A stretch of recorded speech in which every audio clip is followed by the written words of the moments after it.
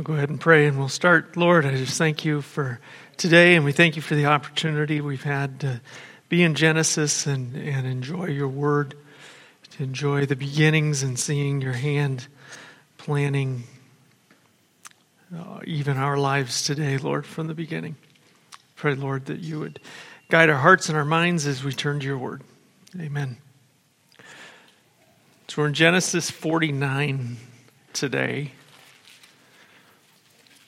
Genesis 49, and we stopped somewhat abruptly with the blessing being given to Joseph's sons, Ephraim and Manasseh, the younger receiving the honor of being of first importance over the older, but both receiving a blessing and both taking the place of Joseph in the line of brothers, thereby allowing Joseph to receive a double portion from his father, and there being a total of 12 tribes in the land, plus the tribe of Levi, who wouldn't receive an inheritance in the land, but instead were God's.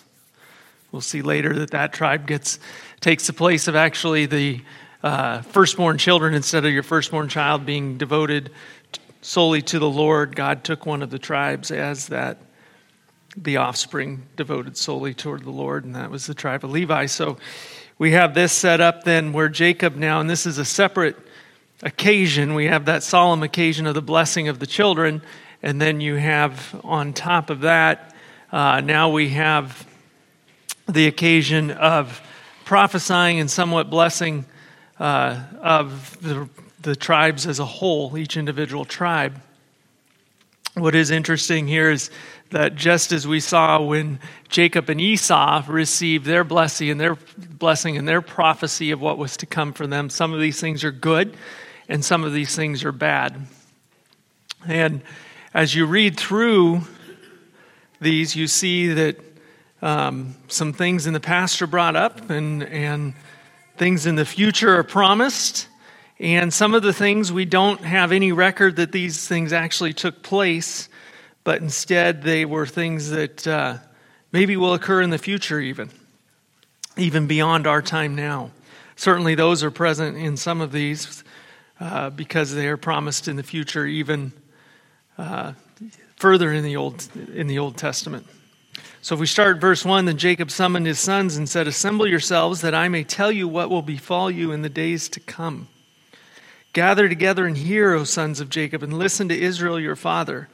Reuben, you are my firstborn, my might, and the beginning of my strength, preeminent in dignity and preeminent in power."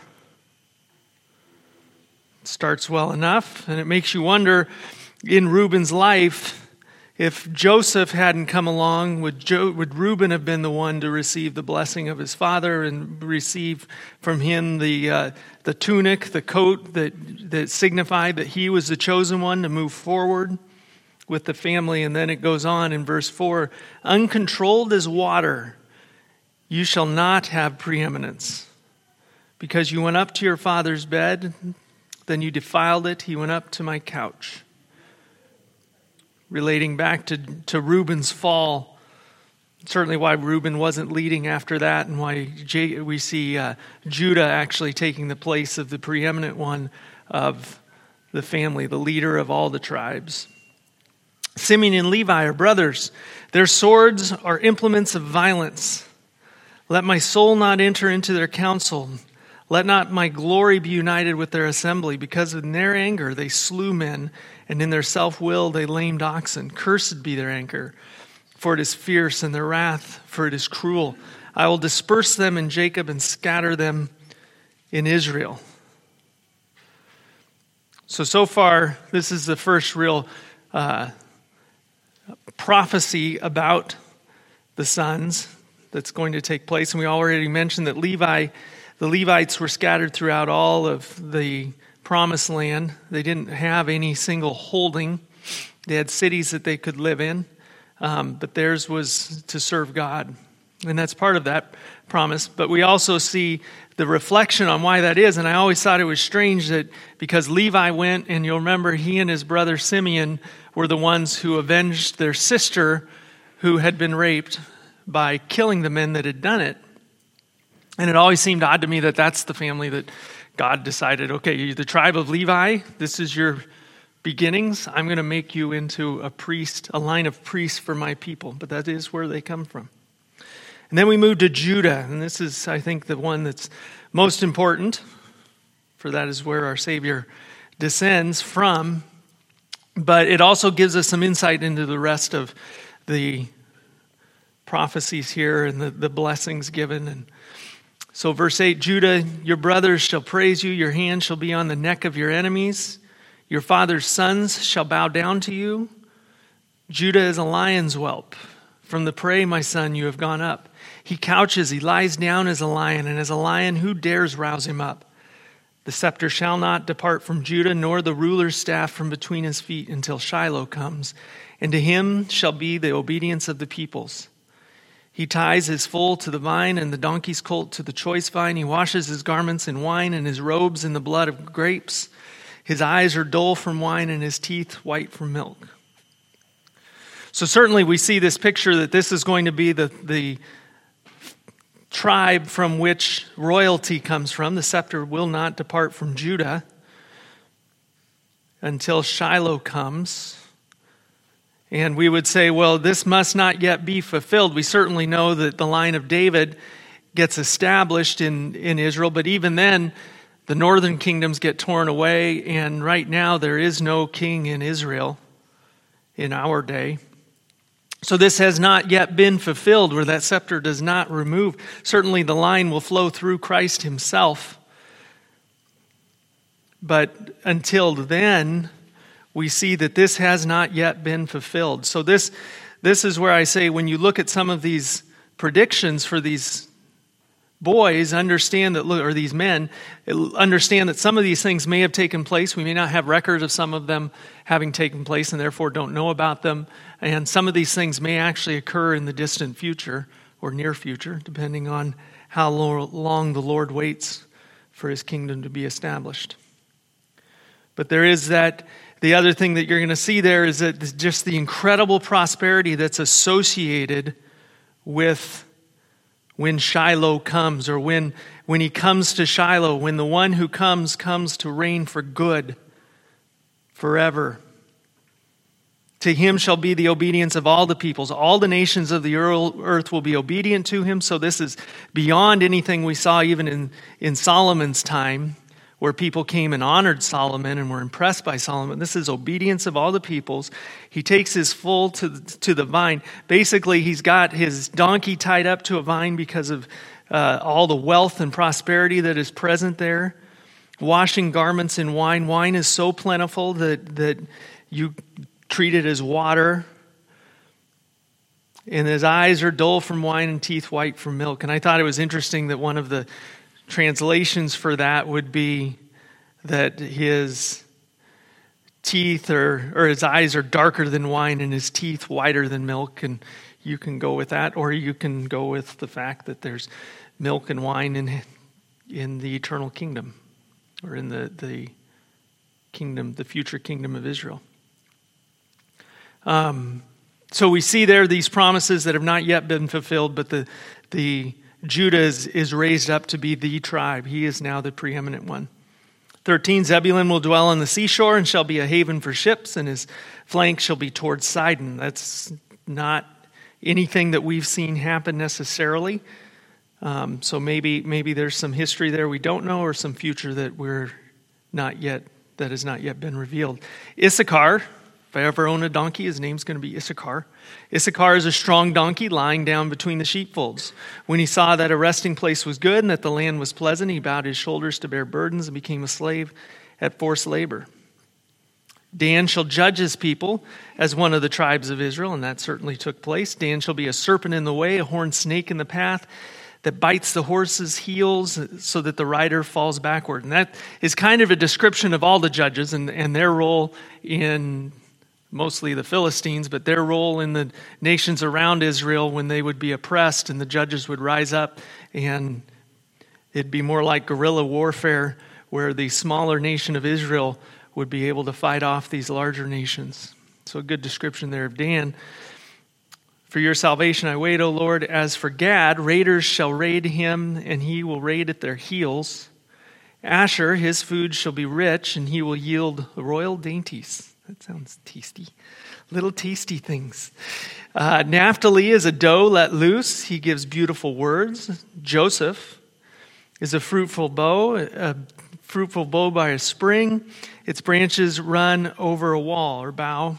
It was run over a wall. The archers bitterly attacked him and shot at him and harassed him, but his bow remained firm and his arms were agile from the hands of the mighty one of Jacob. From there is the shepherd, the stone of Israel. From the God of your father who helps you, and by the Almighty who blesses you with blessing of heaven above, blessings of the deep that lies beneath, blessing of the breast and of the womb. Blessings of your father have surpassed the blessings of my ancestors up to the utmost bound of the everlasting hills. May they be on the head of Joseph and on the crown of the head of the one distinguished among his brothers. So a description not only of the blessing to come for Joseph in Ephraim and Manasseh and those tribes, but also just an explanation of the blessing that is even on Joseph at that moment. Certainly at the end there. The one who is distinguished among his brothers. He's different than them. And you got that feeling just from the very first dream he had. He is different than the brothers who he was raised with and the brothers with whom he separated themselves from him. And then Benjamin is a ravenous wolf. In the morning he devours the prey, and in the evening divides the spoil. Benjamin was always an aggressive tribe, the tribe of Benjamin was, and that is where Saul comes from, as well as Saul, who would become Paul. All these are the 12 tribes of Israel, and that is what their father said to them when he blessed them. He blessed them, every one, with the blessing appropriate to him. Then he charged them. So we have this blessing given, and Jacob is doing these things as he's preparing to die. We saw he's preparing to die when he called Joseph's sons to him, and that's what we're working towards. We're working towards the death of Jacob. So Jacob charged them and says, I am about to be gathered to my people. Bury me with my father in the cave that is in the field of Ephron the Hittite, in the cave that is in the field of Machpelah, which is before Mamre, in the land of Canaan, which Abraham bought, along with the field from Ephraim the Hittite for a burial site. And they buried Abraham and his wife Sarah, and they buried Isaac and his wife Rebekah, and there I buried Leah. The field and the cave that is in it, purchased from the sons of Heth. It's almost like he's reciting something that they have all know and that he's said many times before, giving the exact location and why it's important. Remember, that's the one piece of land that they truly hold, that they own in the promised land, and he's looking back at that. He's looking back not only at the location geographically, but he's looking at the promises made to the people who are buried there, and the fact that this is moving forward, the fact that God's plan is linear, that there is not a circle of life, it is a straight line of life, and it is marching forward, and Jacob understands that. The other thing to note here is that Jacob believes he will die. This is different. How many in here think you will die? Okay, all of you know that if you live long enough, you will, right? How many of you think you will die before the Lord returns? Okay, yeah. Some of us are like, well, the younger you are, you're like, no, I certainly 40 years ago, I would have said, yeah, I don't know that I'll ever die, because the Lord might return and I'll go meet him in the air. It'd be awesome. That's not something that they have here. They don't have that idea that we might avoid death. And I think that's something we have. It's a hope we have, and it's a good thing to avoid death. Remember, death is not something that God had originally placed. Death is a bad thing, right? What caused death? Sin caused death. Death is not good. You want to be careful. As we're studying death today, you want to be careful that death is not, for the Christian, yes, to be absent from the body is to be present with the Lord, but for the Christian, understand, even for us, death is not a thing of happiness and great joy. It is normal to mourn. It is normal to be sad, to be separated from the living, and for the living to lose the companionship of those who they love to death. Well, why is it that Jacob knows that he's going to die? He knows he's going to die because he's planning on being buried in the land of Canaan, which they do not hold yet. He knows that there is more to this story that God is playing out. He knows he has to go back to the land of Canaan after he dies and be buried there so that God's plan can be fulfilled, that God is going to give them the land of Canaan. They will become a great nation there, and that the seed that we've been talking about since the beginning of Genesis can actually come about. That person is not yet here. There's an allusion to it that he made at the beginning of this chapter, middle of this chapter, dealing with Judah and the scepter that's going to stay with Judah. But even then is probably not totally clear that that's where the Messiah will come from. That's where the seed will come from. So he has hope for the future, but in doing so, he also understands his role is about to come to an end, and that will end in death.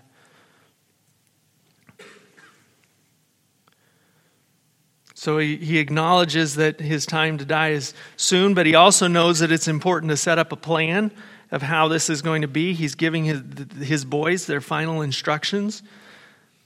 He's involving all of them around him. This is something they need to take part in, and we're going to see in the funeral that the sons all go up to bury their father. But we don't sense any fear in death. It's an acknowledgement that it is there. Even the mourning that's about to take place, the weeping for the loss of Jacob, for the loss of their father, there's no fear for him in death. Now, there's fear for his boys, and we're going to cover that in a little bit. But for Jacob himself, he's not afraid of death. It's understood. He wants to go back and be connected with those who have gone before him in burial, tying himself and them to the land of promise. And then we have this statement that I want to go through now.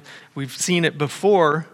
When Jacob finished charging his sons, he drew his feet into the bed and breathed his last and was gathered to his people.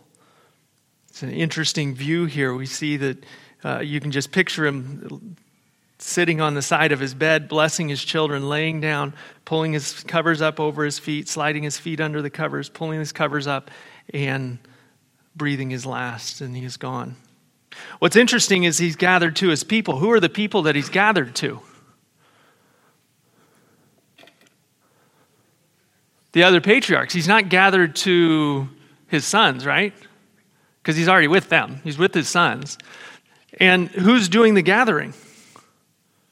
Interesting. Is it Jacob that's gathering himself to his people?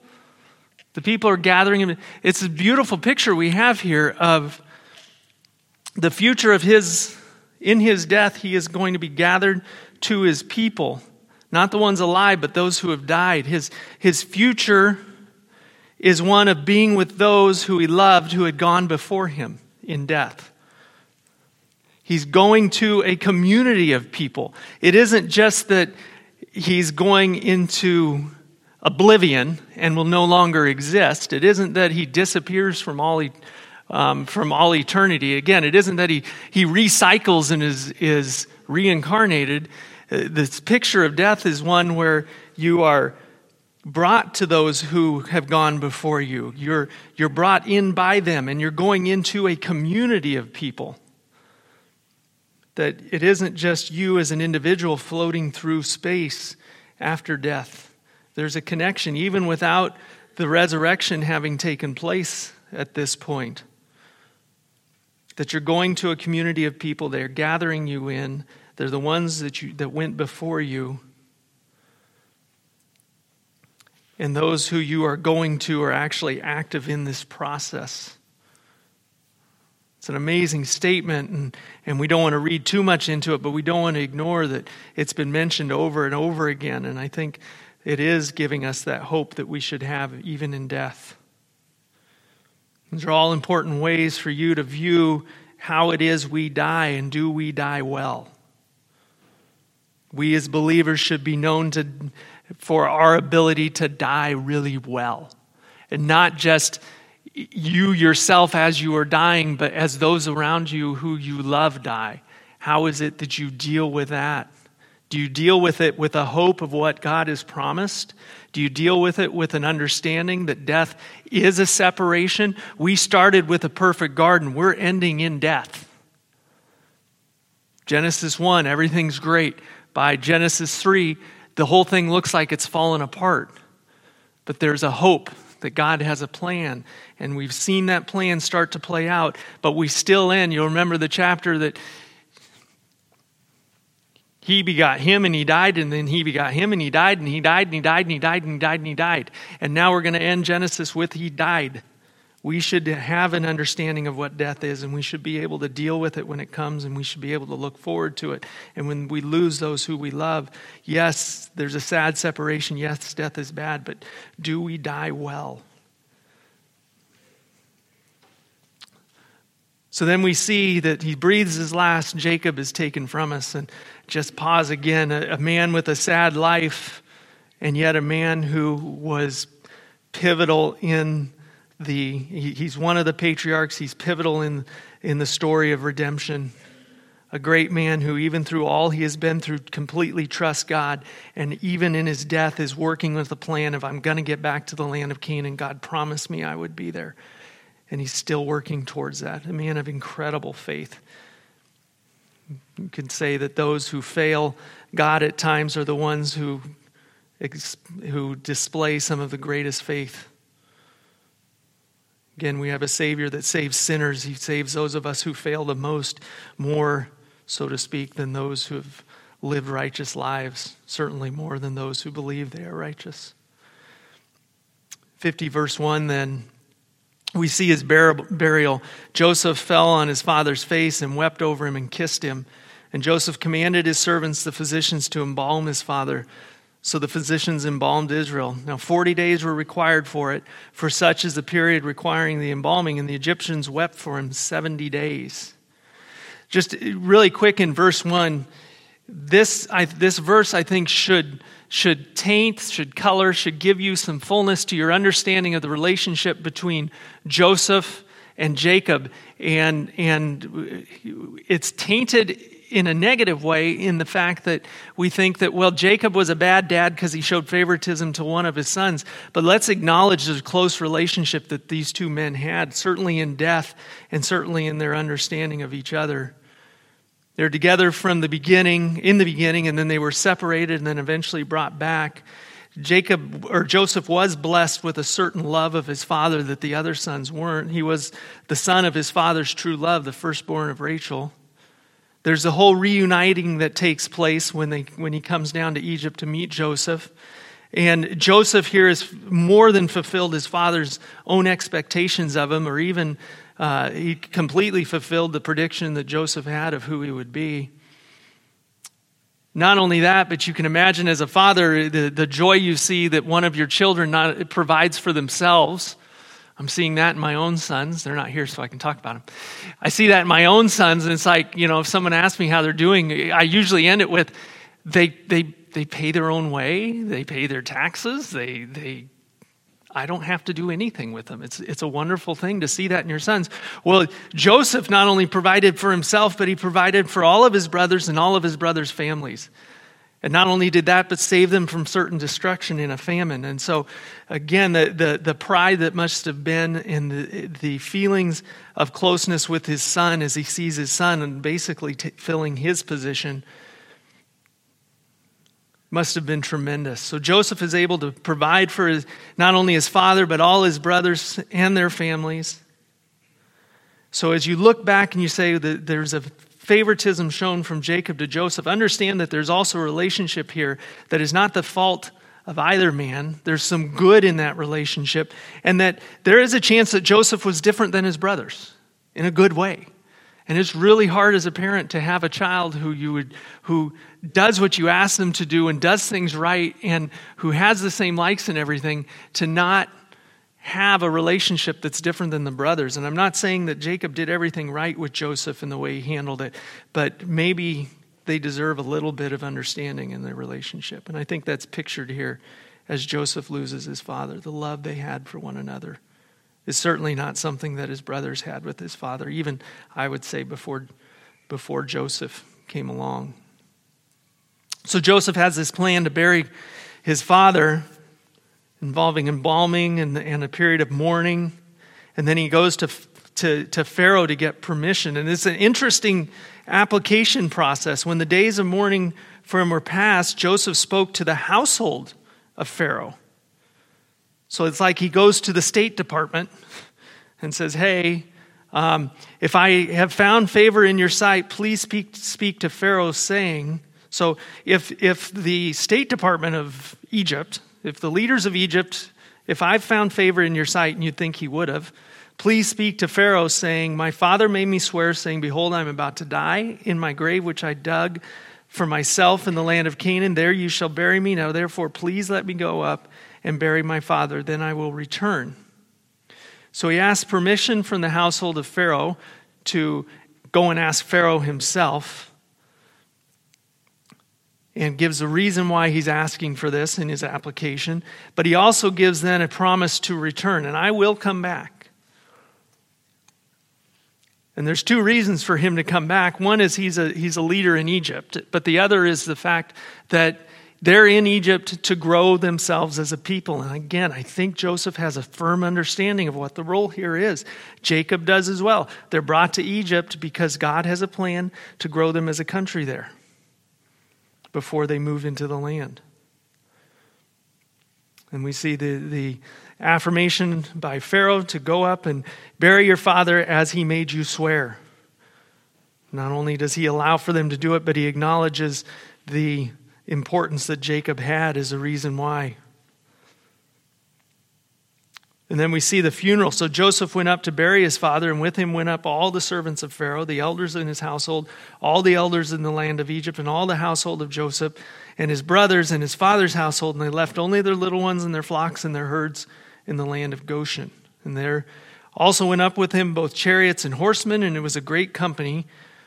And they came to the threshing floor of Atad, which is beyond the Jordan. They lamented there with a very great and sorrowful lamentation. He observed 7 days mourning for his father.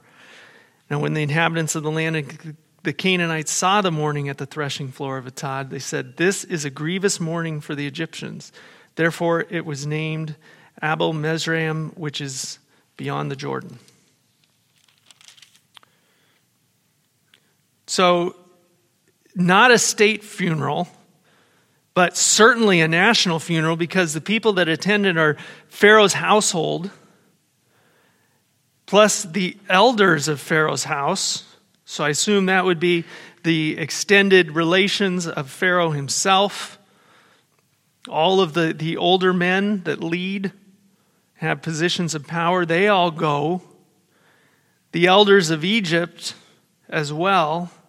And yes, they're doing this out of, I think, some deference to Joseph himself, to honor Joseph himself, but ultimately it's to honor Jacob here. Who would have thought Jacob would be given basically a royal funeral attended by the most important people in the strongest, in the most powerful nation in the world at the time? All the elders of Egypt and then their brothers. And then it mentions here a really important point, that they left the little ones and their flocks and their herds in the land of Goshen. Well, why? Why does it mention it? We know why they do that. It's just easier. You don't want to go on a long trip in a chariot with crying little babies. That doesn't sound like fun. You'd have to come back and get them. They've got to come back to Egypt. Their place is in Egypt. Their place is not in the promised land right now. That's not what God has planned for them. And I think that's the most important thing to note here, is they left their little ones and their flocks and their herds in the land of Goshen. They are not leaving the land of Goshen. And it's interesting. They're going to the promised land to bury, and they're coming back. They're not staying there. So just as Joseph said, I'm going to return, the families themselves are not going back. Understand the famine is over. It's not that there isn't enough in the land of Canaan. It's not God's time yet. There's a future coming, and so they come back. It's an incredibly large group, so large that when the people that live in the land see it and see everything that's taking place as they prepare for the burial, the name of the place gets changed. It's now known as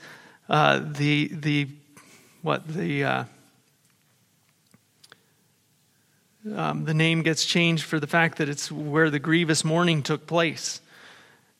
Geography gets redone here because of this. And it must have been a huge number of people with all the horses, all the chariots, the procession that went forth, the cloud of dust that followed them. It just must have been incredibly impressive to see this funeral procession as it takes place.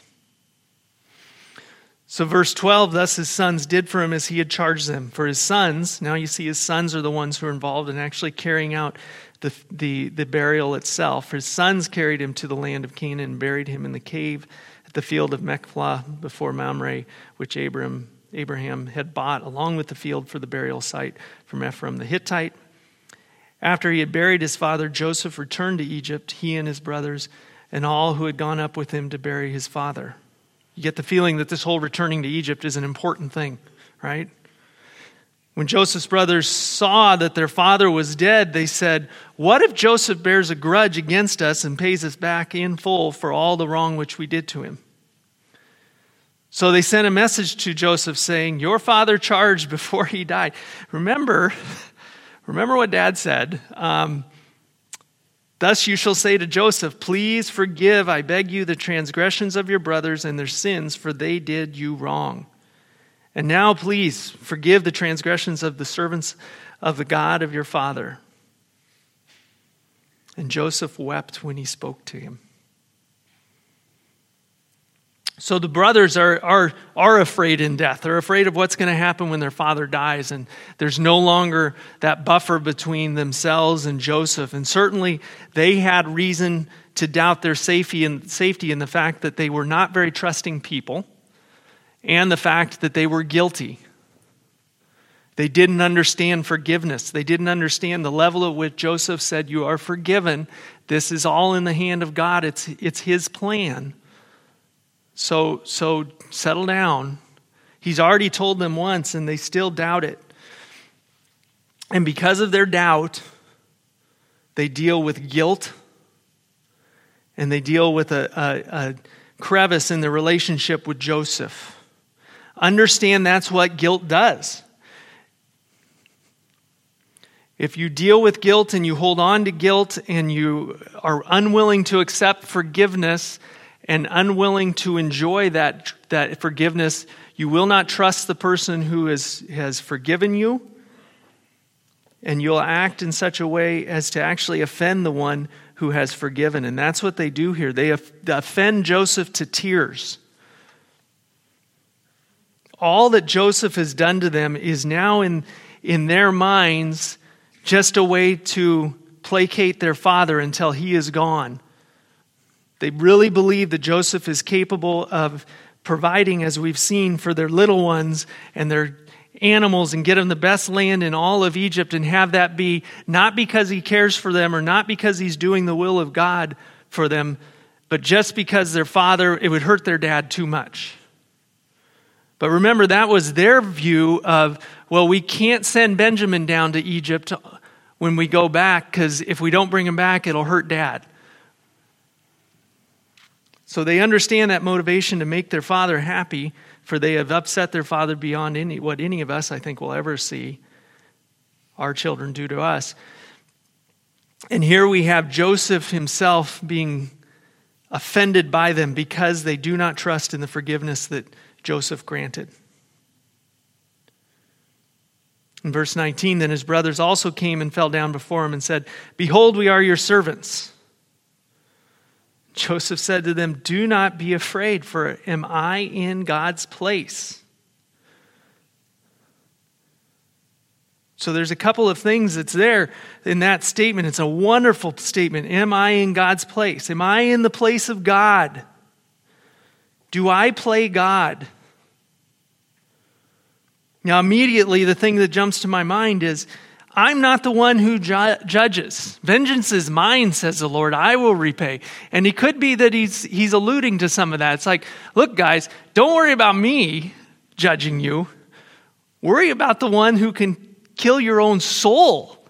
Don't worry about me and what I do. Worry about what God can do to you. And that's the immediate thing that jumps to my mind.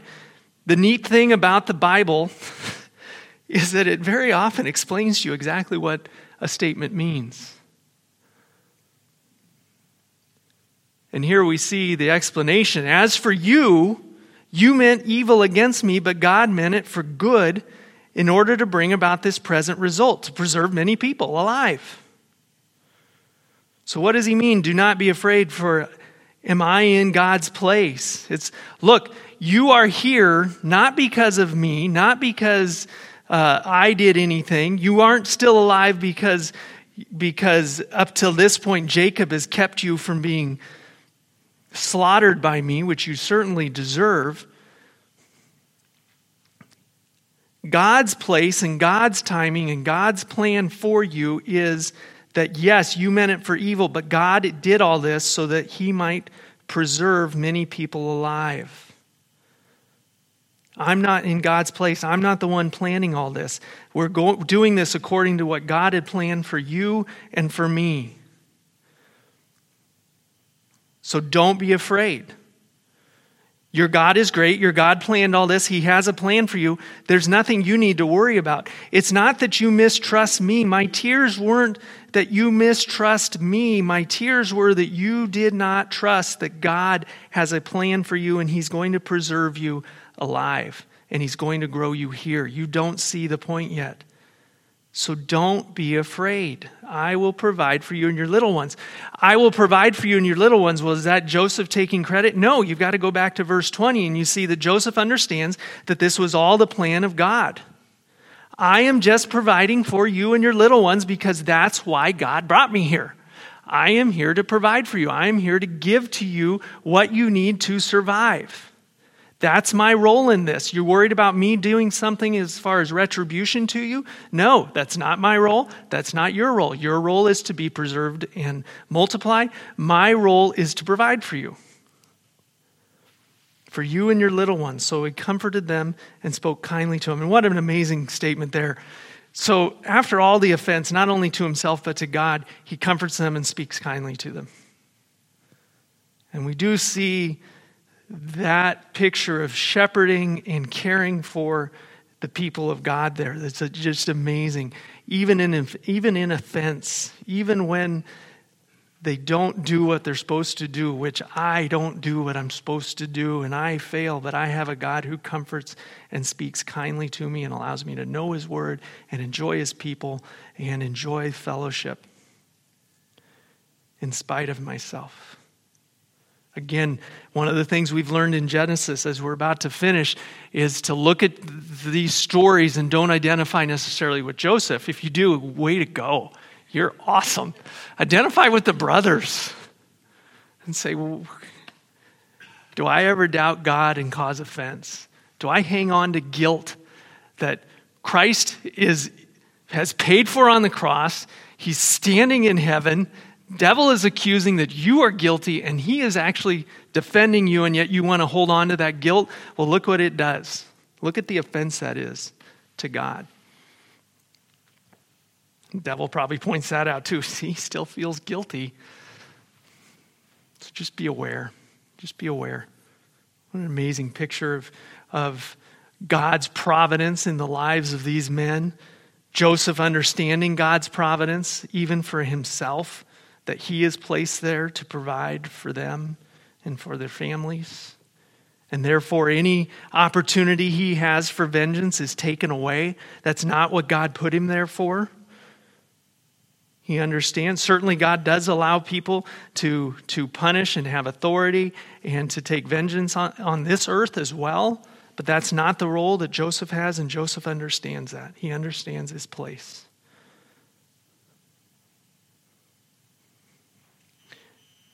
And then we move on to the end of Genesis, which is kind of sad. Wish it'd keep going, but it doesn't.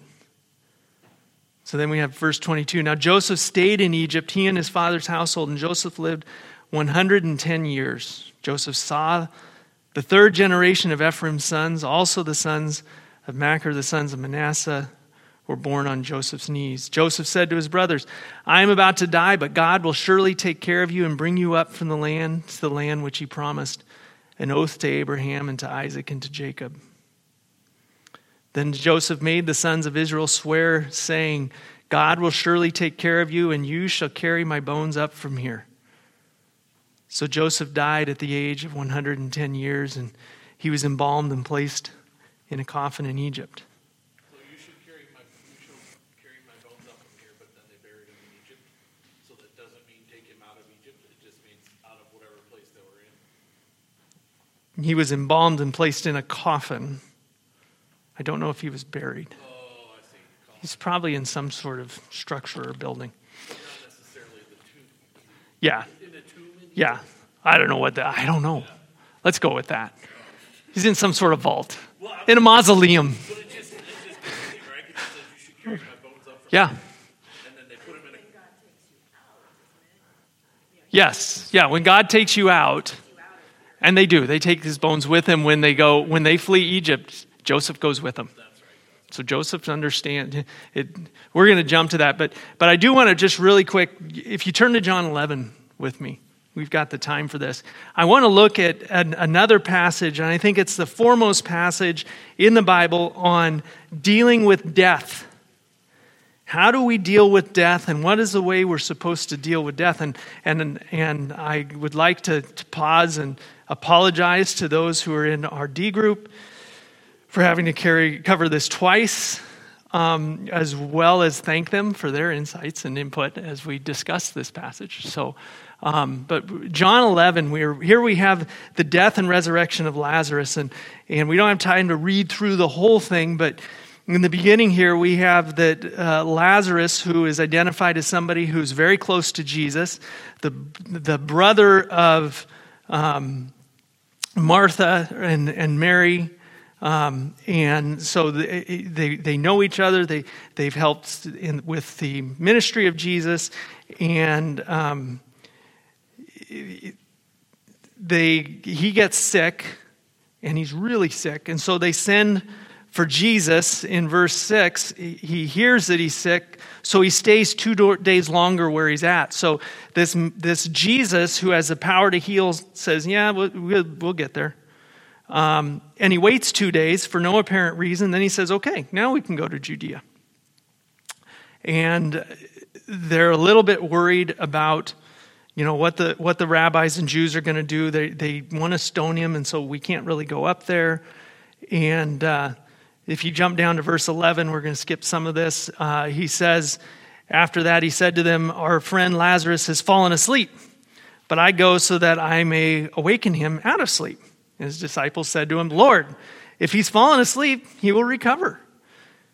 Meaning, when somebody's super sick and they're going to die, when they fall asleep and they're resting peacefully, that's usually a sign that they're recovering. Jesus, this is a theme of this chapter. They didn't understand what Jesus was saying or doing. And so Jesus said to them plainly, Lazarus is dead. And I'm going for your sakes that I'm glad for your sakes that I was not there, so that you may believe. Let us go to him. There's so much here we should cover, but we can't. We got to keep moving. So he goes, and they accuse him then. Verse 21, Martha says he gets there, and Lazarus has been dead. And he's dead 4 days, and even more dead than Jesus was when Jesus died. He's like a day more dead. So he comes and says in 21, if you had been here, my brother would not have died. Even now I know that whatever you ask God, God will give you. And Jesus says, well, he's going to rise again, Martha. And Martha says to him, I know that he will rise again in the resurrection of the last day. Again, the theme here, people don't understand. Jesus said to him, I am the resurrection and the life. He who believes in me will live even if he dies, and everyone who lives and believes in me will never die. Do you believe this? And she said, yes, Lord, I have believed that you are the Christ, the Son of God, even he who comes into the world. So great that she believes. Does she understand what he's saying? Not at all. And so he goes away, or she goes away, and he comes to the village. And then verse 31, the Jews who are with her in her house are consoling her.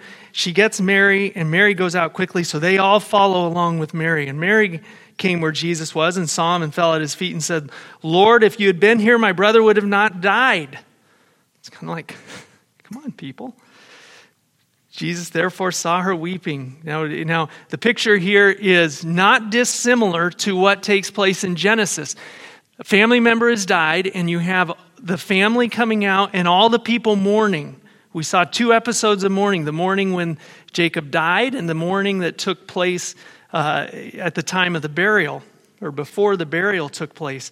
And we're seeing that kind of play out here. We have family and all the people associated with them coming in and wailing and weeping, and a concern that somehow Jesus has failed because he's allowed death, as though death is the end. Jesus therefore saw her weeping, and the Jews who came with her also weeping. He was deeply moved in spirit and was troubled. And I love this picture because the words here give you a picture of a horse grumbling, a horse, kind of that deep neigh I can't make horse sounds. But the kind of a horse snort / neigh, where when a horse is not happy and they snort at you. And that's kind of the words that are used here would describe that as well. So he's deeply moved in spirit and was troubled. And he said, "Where have you laid him?" And they said to him, "Lord, come and see."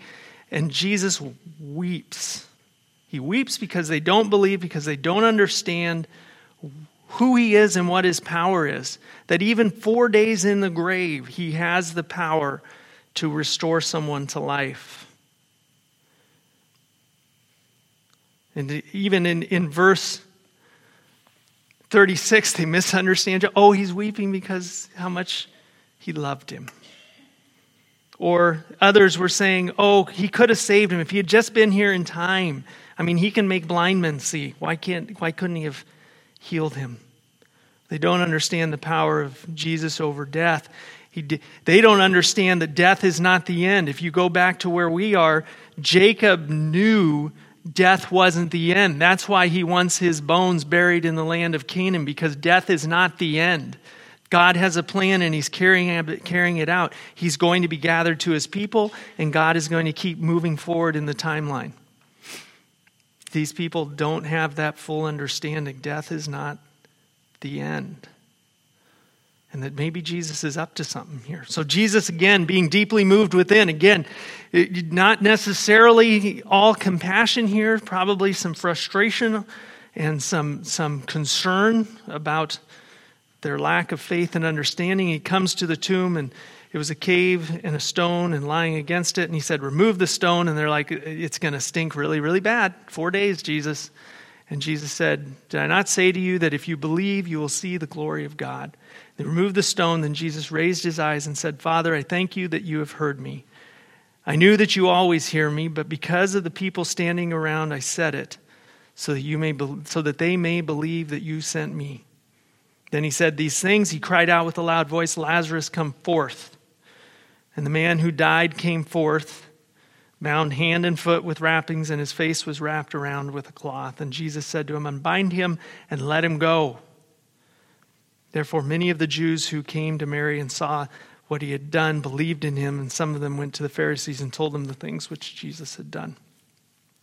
But we see this amazing picture of the stone being rolled away and Jesus calling forth Lazarus, who's bound hand and foot, and somehow he comes out. And I've always got the picture of a bright light, and he just floats out of the grave because his feet are bound, and he can't walk himself out. And then they unbind him, and he's free, and he's probably not very happy. Why wouldn't Lazarus be very happy? No. He was just in heaven. How many times does Lazarus get to die? Yeah. For real? I got to go back? No, he knew it right when he got to heaven. It wasn't for good, right? He was going back. But we see this picture of death that Jesus gives us. And again, if we had more time, we have the story of Lazarus where the people just don't understand the power that Christ has even over death. And there's a reason that Jacob is mentioned in the hall of faith as he blesses his children, as he plans for the future, and that blessing is tied to the fact that he's about to die. It's bookended by that Jacob knows he's going to die, so he calls Joseph's sons, and it ends with his death and burial. And inside that understanding of death and the understanding of what it is to die, he knows and acknowledges that he has a God for whom the plan does not end at death. And in that little snippet of time, Jesus shows his disciples and all the Jews around him that he has a plan and a power to implement that plan that overcomes even death. And Jacob had that faith, and Joseph shows that faith as well in this promise.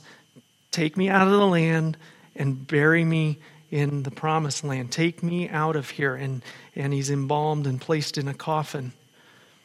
But let's not forget, since we're in Genesis, let's not forget again, how does Genesis start? With everything being good. How does it end? In a coffin, not in the promised land.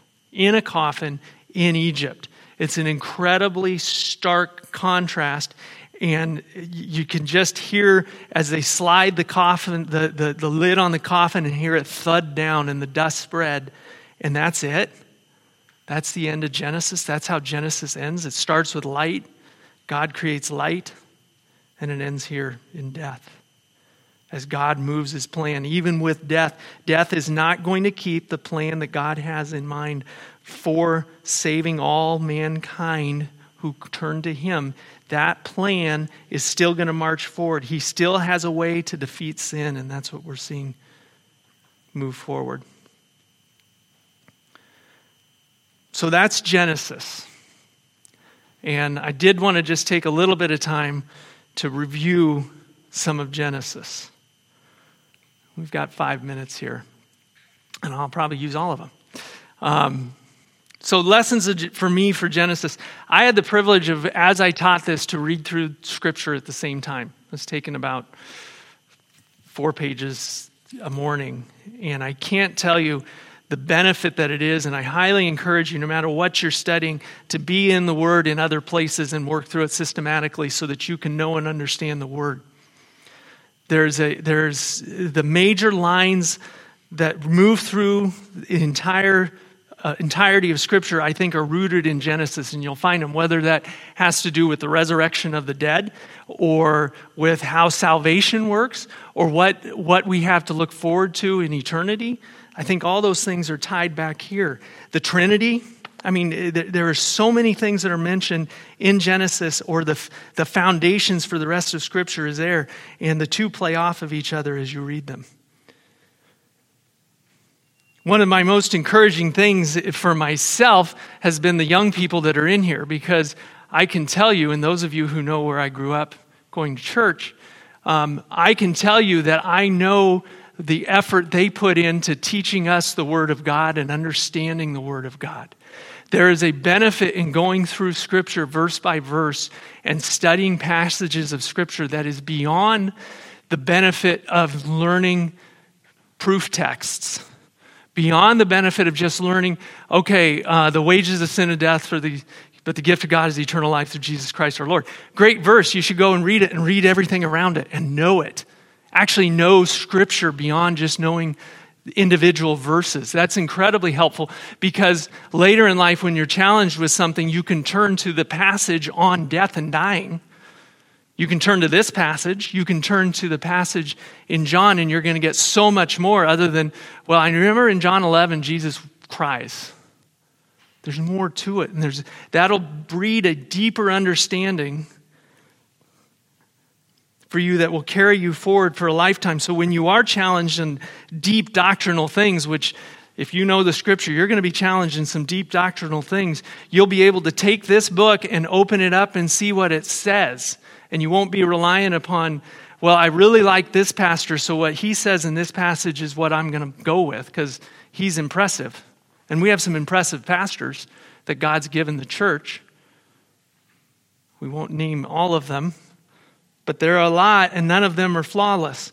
You have to be good Bereans, and you have to look at this book, and you have to study it, and see if what you believe is actually true. And you don't do that a single verse and say, okay, this is what I believe. You do it by knowing and understanding and learning how to read through the scriptures. And hopefully you've seen some of that over this last year or so. So the last thing is that I just want to thank you guys because, again, I absolutely love getting to know and understand the Word better. And I'd love to say that it makes me a better person, but I think all too often it makes me realize that I'm not a very good one. It's not that part. It's just the knowledge and understanding of the Word of God growing deeper, and none of you will ever plumb the depths. We could have spent 10 times this amount of time going through Genesis and connecting it with the rest of Scripture, and still there'd be more to plumb. So I thank you that I had the opportunity to do that, because if you're not teaching it and just studying on yourself, you don't go nearly as deep as you would otherwise. So for that, I greatly appreciate you guys being here and that motivation that it gives me to study the Word and be prepared was an incredible blessing to me. With that, let's close in prayer. Lord, we just thank you for the opportunity to know you and to know your word and just see even a glimpse, just one of the books of the Bible, Lord, as we study through it and know and come to see you and what type of God we serve. And Lord, I just thank you for all the people here. I pray that you would bless this time we've had in Genesis, that it would be of a great benefit to them as they study the rest of Scripture, as they sit and listen to sermons, as they listen to things at home, as they go to their Bible studies, that everything they see and hear, that they'll be able to take it back to Scripture and understand that they can know it and they can use it and they can rightly divide it. The resources are there for them to do that, and they can gain knowledge and understanding. And their lives not only can reflect a deeper appreciation for holiness and a greater fear for sin, Lord, but that they would also have a greater encouragement when they do hear the word preached, and a greater encouragement when they fellowship with others.